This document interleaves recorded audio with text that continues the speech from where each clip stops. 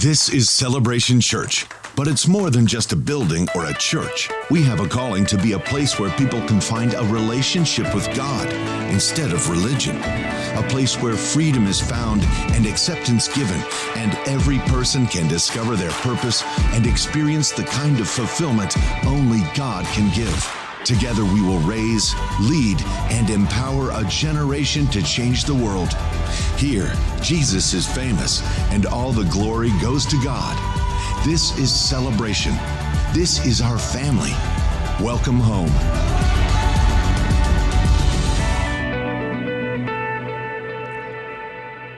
Good morning. Welcome to Celebration Church. Let's all stand together as our campus joins us over in the Fox Valley, and those who are at home and watching us online. Let's together recite the Apostles' Creed. This is our statement of faith. This is who we are and what we believe at Celebration Church. We believe in God, the Father Almighty, the creator of heaven and earth. We believe in Jesus Christ, his only Son, our Lord, who for us and for our salvation was conceived by the Holy Spirit, born of the Virgin Mary, suffered under Pontius Pilate, was crucified, died, and was buried. He descended to the dead, and on the third day he rose again. He ascended into heaven and is seated at the right hand of the Father. He will come again to judge the living and the dead, and his kingdom will have no end. We believe in the Holy Spirit, the holy Christian church, the fellowship of believers, the forgiveness of sins, the resurrection of the body, and the life everlasting. Amen. You may be seated. It's so good to have you with us, and hope you've been having a great Christmas this year. To remind you all how we do our offerings, if you have a gift that you want to give, you can use the envelopes on the seats in front of you and put your gifts in the buckets on the way out of the service this morning. Or you can give online. A lot of people have done that online. Recurrent giving happens automatically. Or you can use your phone and use the app and give that way. And thank you for your continued support of Celebration. We're getting to the end of the year now. This is the last Sunday of the year. I want to encourage you to participate in our annual legacy offering, special gifts that we do for the church at the end of the year, something above and beyond what we normally do. And please, everybody participate. You say, well, I can't give a lot. Then give a little. The important thing is that we all do something. Don't be one of those who comes and just doesn't do anything. Don't be that guy, all right? So make sure you use the legacy envelopes, or online, you can select the legacy offering and contribute to that.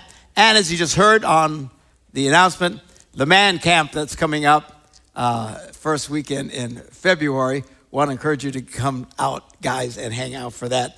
Pastor Keith and I got all signed up this week. We're set, ready to go, to be manly men. And pretend to be manly men and have a great time. So come on and hang with us. It's going to be a lot of fun. This morning, I want to talk as we get to the end of the year. This is now the second day of Christmas. You know how you hear the song, on the first day of Christmas? A lot of people think that's the countdown to Christmas Day. It is not. That's a misunderstanding. Christmas Day is actually the first day of Christmas. That was yesterday. Now this is the second day. And traditionally, Christmas in the Christian world is celebrated for 12 days. It's not just the one day. We'll be pointing that out over the next couple of Sundays as we come through the Christmas season here. Some people actually make it part of their traditions where they have a gift and they spread it out, little gifts through all 12 days.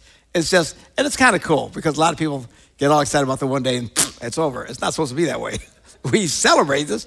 We're supposed to celebrate for 12 days. So today is the second day of Christmas. Merry Christmas, everybody. All right, there we go. All right, so now we want to get ready as we go into the new year here. And I'm excited. I think wonderful things are going to happen. And God is not done with us yet. And so very excited about it. So in Christianity, we celebrate what God has done. What did he do? We just celebrated it. God sent his son into the world, born in the most humble of circumstances. He lives, he grows up and he dies on the cross, and God raises him from the dead, and then brings salvation to everyone who believes. Those who will put their faith and trust in Jesus can have a salvation experience. Jesus called it being born again. The best way to understand that is every person that is born into the world is born spiritually stillborn. So we are made in the image of God. God is three, yet one. We are the same. We have a soul, our mind, intellect, our soul, we have our spirit, and we have a body. Three parts of us, and it makes us the one. We're in the image of God. The problem is because of what Adam and Eve did. Every sin came into the world, and every person is born stillborn. So we are spiritually stillborn. We're alive physically, alive mentally, most of us, but dead spiritually. And people can sense it. This is the thing you feel. Something's not quite right. This is the human condition. Everyone, anywhere who stops and reflects and thinks inwardly can tell something is missing, something is wrong. It's because that spirit part of them is dead. When you come to Jesus and you put your faith and your trust in him, he breathes new life into you, and that spirit part of you comes to life. And people have all kinds of ways of describing it, being born again, I saw the light, whatever, people who don't understand it likely have not experienced it, and they need to. Now, it's not always dramatic. Some people have dramatic experiences when this happens. Others, very small, but it's still, they can tell something happened. John Wesley, who was one of the greatest preachers in Christendom and was an evangelist in the 1800s, who was responsible for the salvation of millions of people all over the world, started the Methodist Church. His conversion is, he said, I felt my heart strangely warmed. That could have been pizza, I would think, but he knew something happened. So it doesn't always have to be dramatic, but something happens. We sing that when we sing the Christmas carol, Hark the Herald Angels Sing. There's a line in there that says, born to raise the sons of earth, born to give them second birth. This is part of the Christian message. A lot of traditional mainline churches have forgotten this. They made Christianity about just doing sacraments and doing this and pushing the right buttons and saying the right words, and they think that's all there is to it. No, you can do all those right things and still miss this. You have to be born again. You have to have that encounter, personal encounter with God. Amen. Through Jesus Christ. That's how we get saved.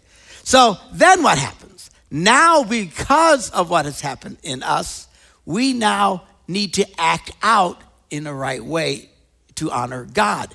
And this is so different than every other religion in the world. Every religion in the world, you have to do the right things. Here's the things. You got to do this. Everybody's got their list. And they all do it in an attempt to connect with God, to touch with God. They're trying to do it.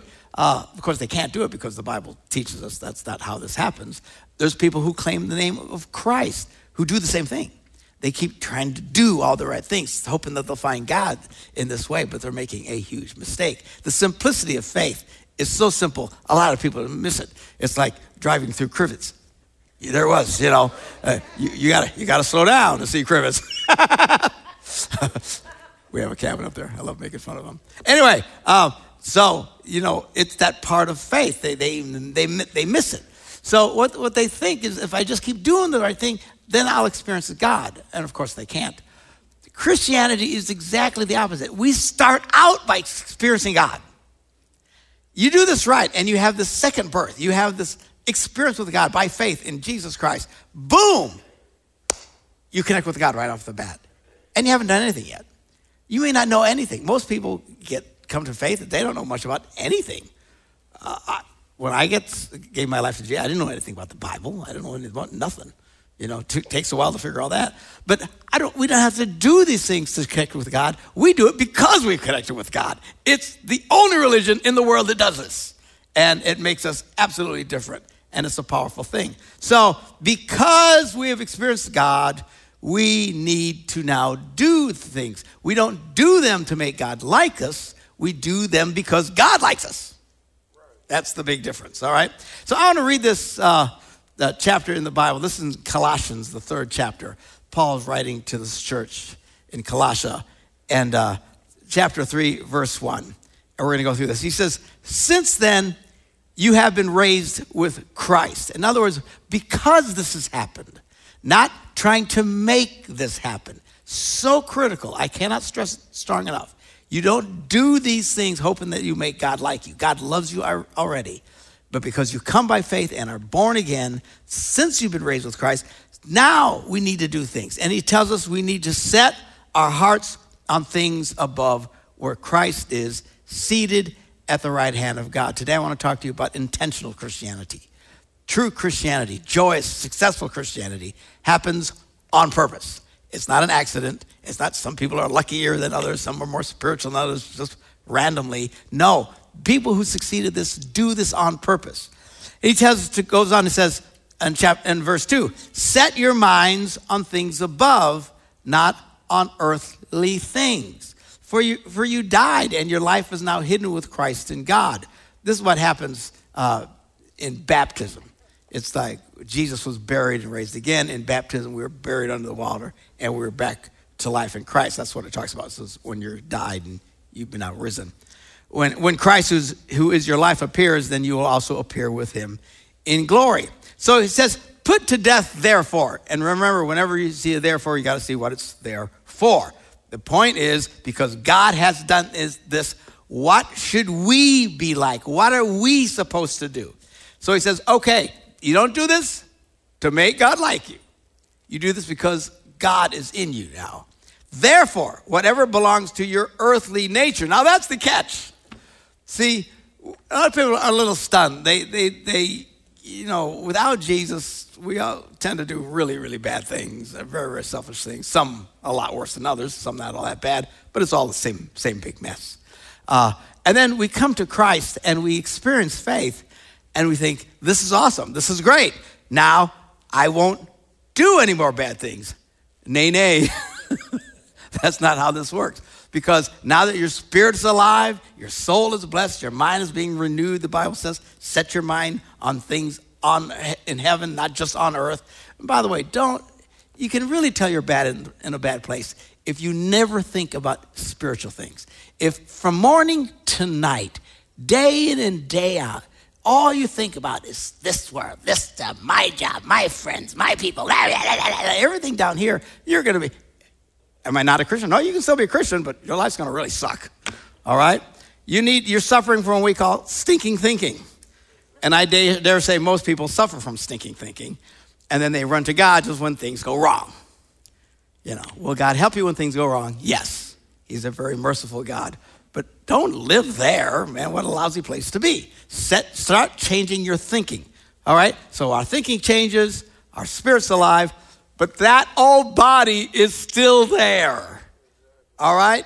That part of you that is capable of terrible things. And don't fool yourself. People always say, well, I'd never do that. Yeah, you would. Given the right circumstance, any of us listening right now are capable of anything. Any horrible thing you can think of, you, my friend, are capable of it. Given the right circumstances and being in the wrong place at the wrong time, anybody can do anything. That's why we pray, lead us not into temptation, but deliver us from evil.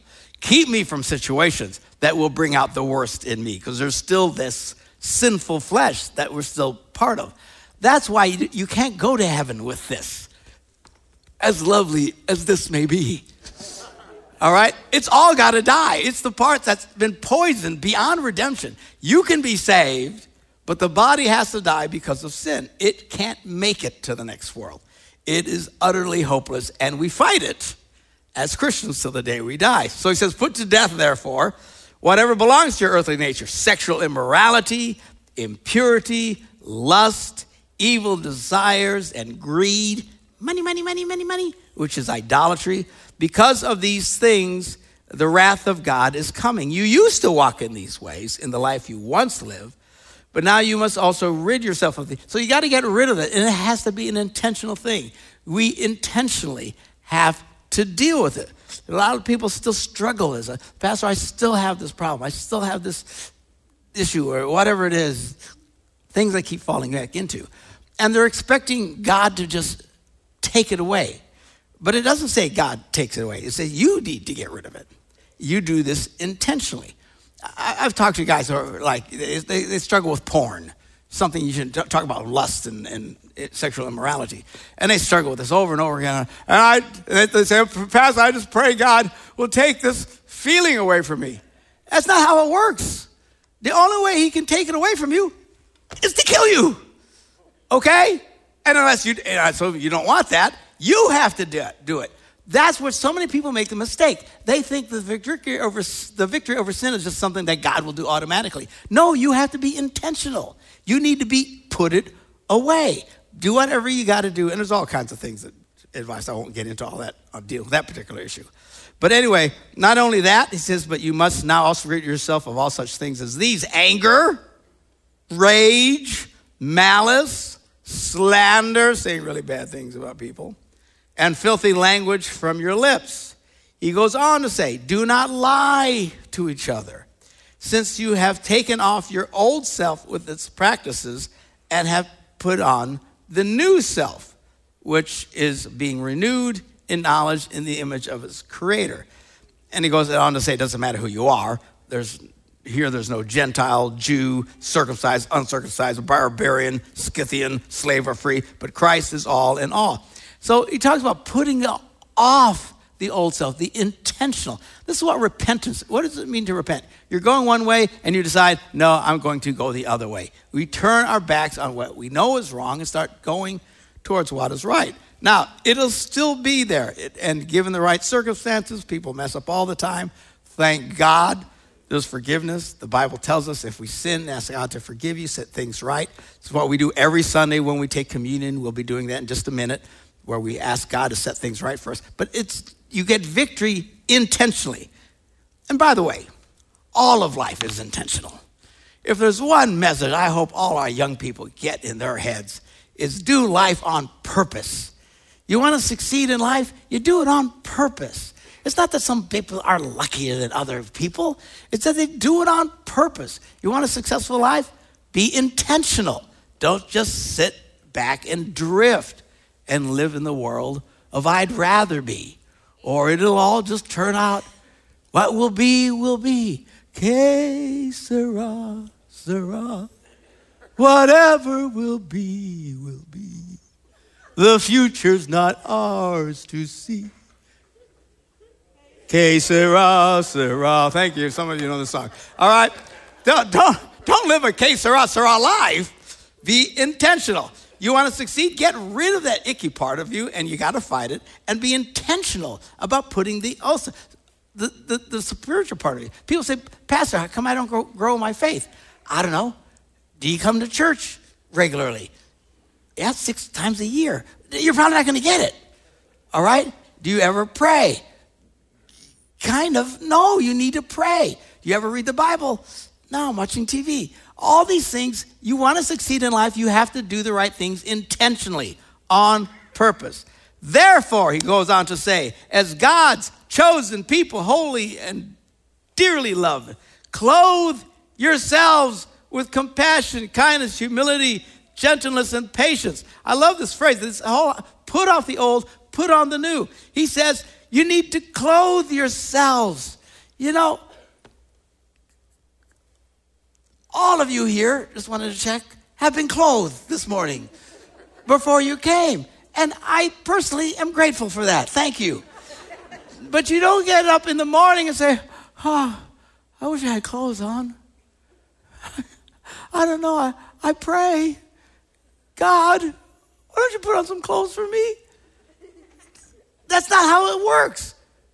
What does it say? Clothe yourself. Put some clothes on for the love of God. Don't sit around and wait for that to happen all by itself. I wish I was successful. Yeah, then clothe yourself with success. I wish I could do this. I wish I could do this. I wish I had some money. How about stop spending all your money? Get a job. Make some money. Live within your means. Life is done intentionally. Don't sit around and think God is going to do that. That's my point. God will do what you cannot do, but he will not do what you can. And the things we're confused about what we think we can or cannot do. We need to clothe ourselves with these things and be intentional. Clothe yourself with compassion, kindness. I wish I was nicer. You can be. Just do it. You don't know my neighbors. Yeah, it doesn't matter. You can do it. Humility, gentleness, patience. Goes on to say, bear with each other and forgive one another. If you have any grievance against someone, forgive as the Lord forgave you. And I promise you, at some point, somebody's going to tick you off. We all have people that tick us off. And I don't like getting ticked off. I wish they wouldn't do that. But they do it. And they get mad at you sometimes. You didn't even do anything. They'll beep, rip around you, wave your number one sign at you as you drive by. Just trying to tick you off. People are nasty and mean. But I promise you, somebody somewhere is going to tick you off. Somebody somewhere in this church is going to make you really, really, really mad. Hopefully not me. But it might be me. You never know. Stick around, see what happens. Somebody is going to make you mad. And the worst is secondhand offense. You want to really get someone mad? Make their kid mad. Say something to your kid. That's when parents lose it. And people have lost their minds today. When we grew up, if we got in trouble in school, that was on us, right? I didn't go home and tell my parents. Because you deserved it, whatever you get. Today, oh no, if someone has the kids, it's the teacher's fault. Everybody goes crazy. You can't say anything like it. You want people who get really mad in this church, undoubtedly it's because somebody said something to their kid that they didn't mean to say or say, and that's when you'll just lose it. Everybody loses it at some point. You want to get people really mad? Get their friend mad. It's secondhand offense. The people who hear about something that happened to you are always more angry than the person it happened to. Did that make any sense? No. Thank you. Let's try this again. Something happens to Bob, and you're a friend of Bob. You get way more mad than Bob was. Because that happened to Bob. How dare it? And Bob's really not even all that mad. But you're really mad now for Bob. Don't do that. All right? Don't go crazy because something happened to somebody else. Beware of secondhand offenses. And even if you have some grievance, what does it say? Forgive as the Lord forgave you.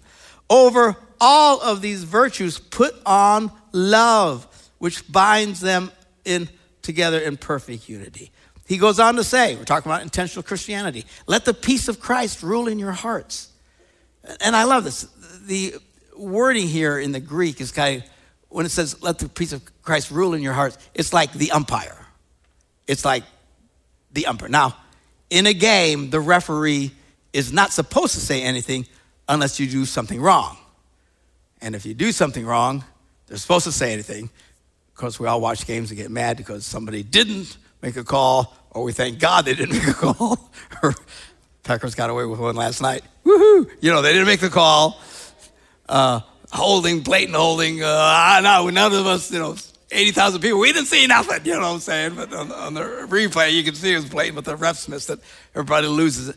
Here's the thing with refs. They generally just don't say anything unless something goes wrong. And you'll find this in your life. People are waiting for God to tell them everything to do.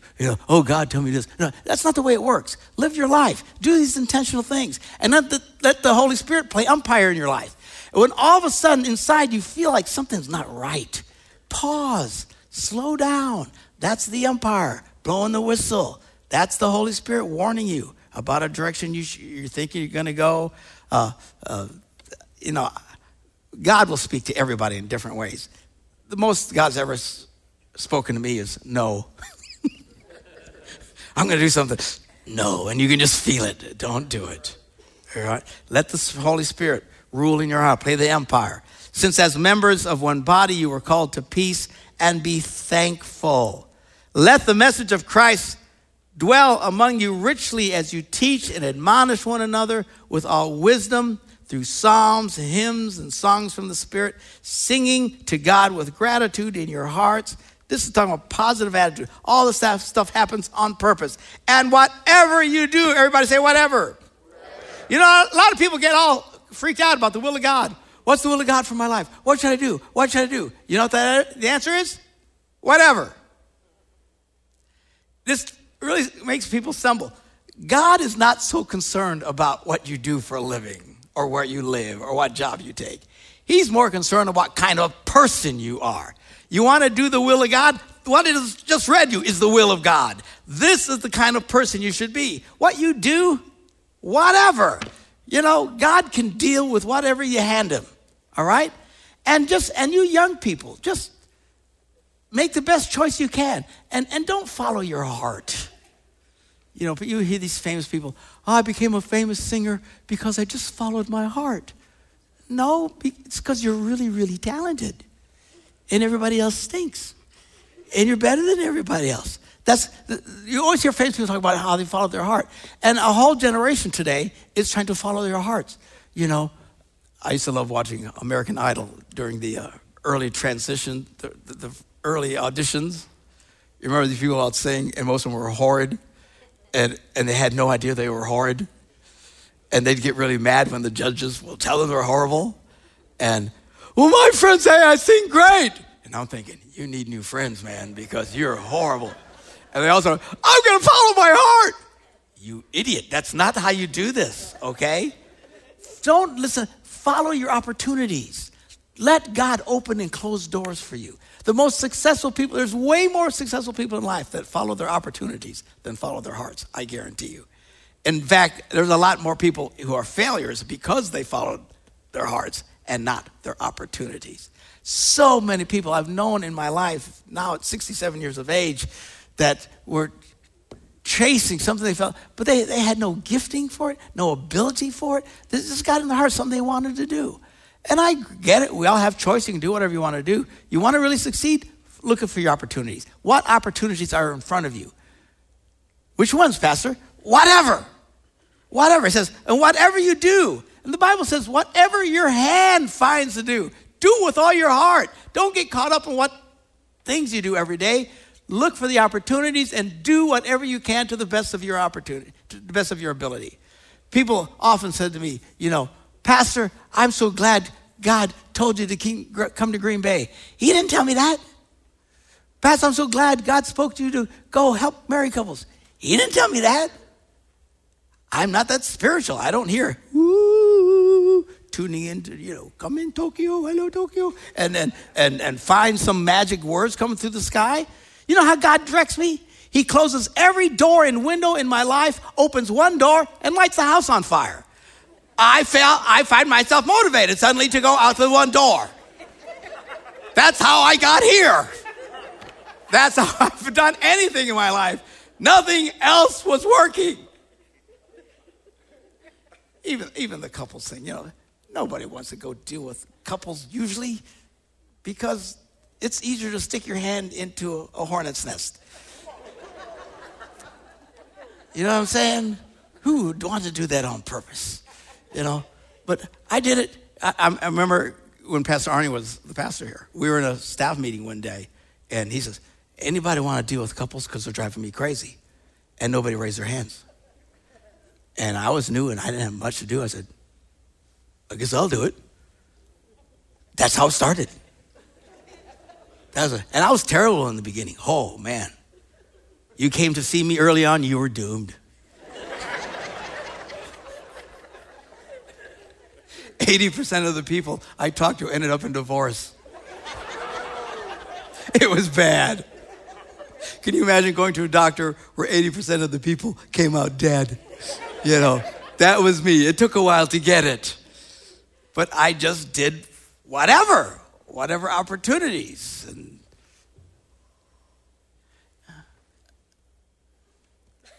the biggest change for me, this is a long time ago, when I first started doing the couples thing. I decided I don't want to do this anymore because it was really, really, really, really hard. I got a phone call. I talked to two different guys. They were both multimillionaires. I'd never met them. Well, the one I'd never met, the other one I did, but he'd never heard me say or speak or present ever. And he flies in his private jet and meets with me. He said, I hear you deal with couples and you're pretty good at it. I said, I guess. He says, if I gave you $4 million, would you try and take this nationally?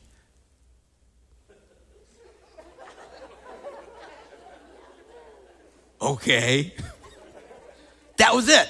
No revelation from heaven. I consider that an opportunity. I was following the opportunity. I thought God, and by the way, $4 million in your personal checking account is a lot of money. $4 million to launch a national ministry is hardly jack squat. We went through it like drunken monkeys. I mean, it was gone pretty fast, but it helped us stay alive long enough to finally start succeeding. But that's how these different opportunities. Do whatever you can. Trust God to open and close doors for you. And don't sit around and wait late. Don't just wait for life to happen for you. Otherwise, life will just happen to you. And there's a big difference. All right? This next year, let us be intentional in our lives as a church, as a people. We get stronger, healthier, better marriages. All this stuff happens on purpose. And it's not easy. If this was easy, it'd be easy. It's hard, right?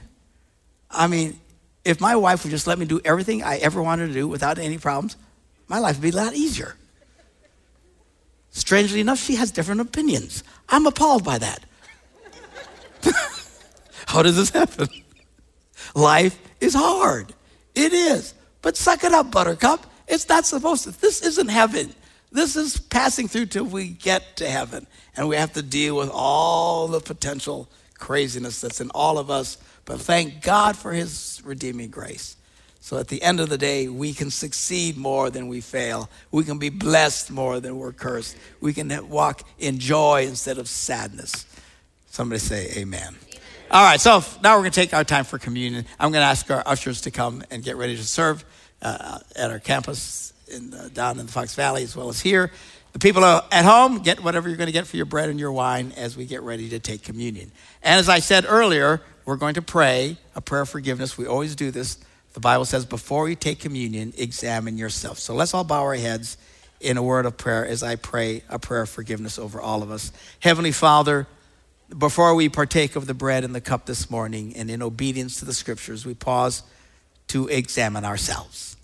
If we have sinned against you in any way, thought, word, or deed, by what we've done, by what we've left undone, if we haven't loved you with our whole heart, if we haven't loved our neighbors as ourselves, for the sake of your beloved Son, Jesus, who gave himself as a sacrifice for our sins, we pray, have mercy on us and forgive us of all of our sins. And by the power of your Holy Spirit, keep us in eternal life.